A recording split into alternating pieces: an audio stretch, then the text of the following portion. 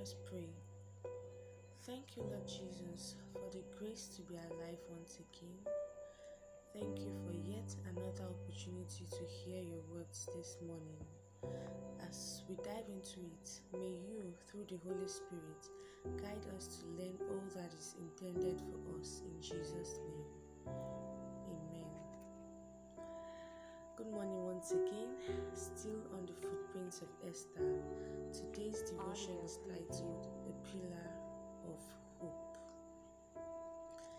And our Bible reading is taken from Esther chapter 4 verse 16, which says, "Go, gather together all the Jews that are present in Shushan, and fast for me, and neither eat nor drink 3 days, night or day. I also and my maidens will fast likewise, and so will I go in unto the king, which is not according to the law. And if I perish, I perish." Esther was a woman of faith, and the Bible describes faith as the substance of things hoped for, the evidence of things not seen, which we can get in Hebrews chapter 11 verse 1. And this chapter under consideration in the book of Esther gives account of the general sorrows that there was amongst the Jews upon the publishing of Haman's bloody edict against them. But then someone had to take the bull by the horn to defend the people. One of my favorite authors has this to say concerning what was playing out in this story. He said, "The crisis that Esther faced demanded quick, earnest action, but she and Mordecai realized that unless God should work mightily in their behalf, their own efforts would be unavailing." So Esther took time for communion with God, the source of her strength. She had her eye up unto God, in whose hands the hearts of kings are, and on whom she depended to incline the king's heart towards her. She went in peril of her life, but she decided to commit the keeping of her soul to God and put herself under his protection. She believed God's favor was to be obtained by prayer, only by prayer. Many times when we are faced with difficulties, we make the mistake of going for solutions by our own strength and depending on humans to come to our rescue.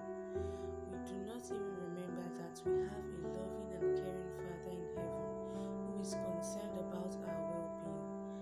And when we meet with disappointments, we come to him as our last resort when we should have placed him first.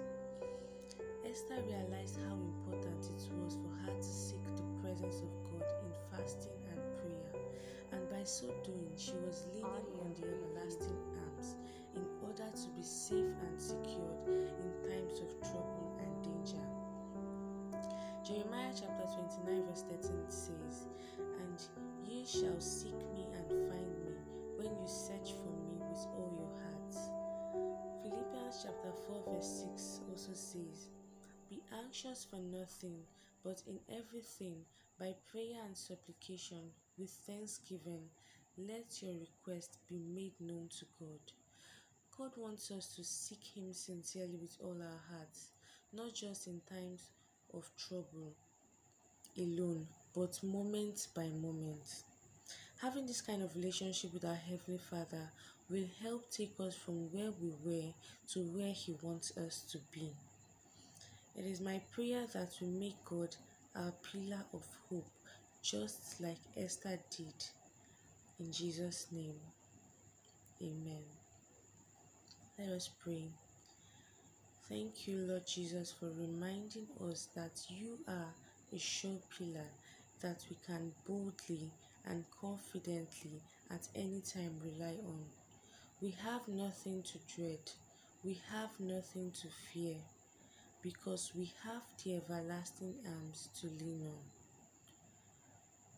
Thank you, Lord, for the assurance. May your name be forever glorified. In Jesus' mighty name, amen. God bless you.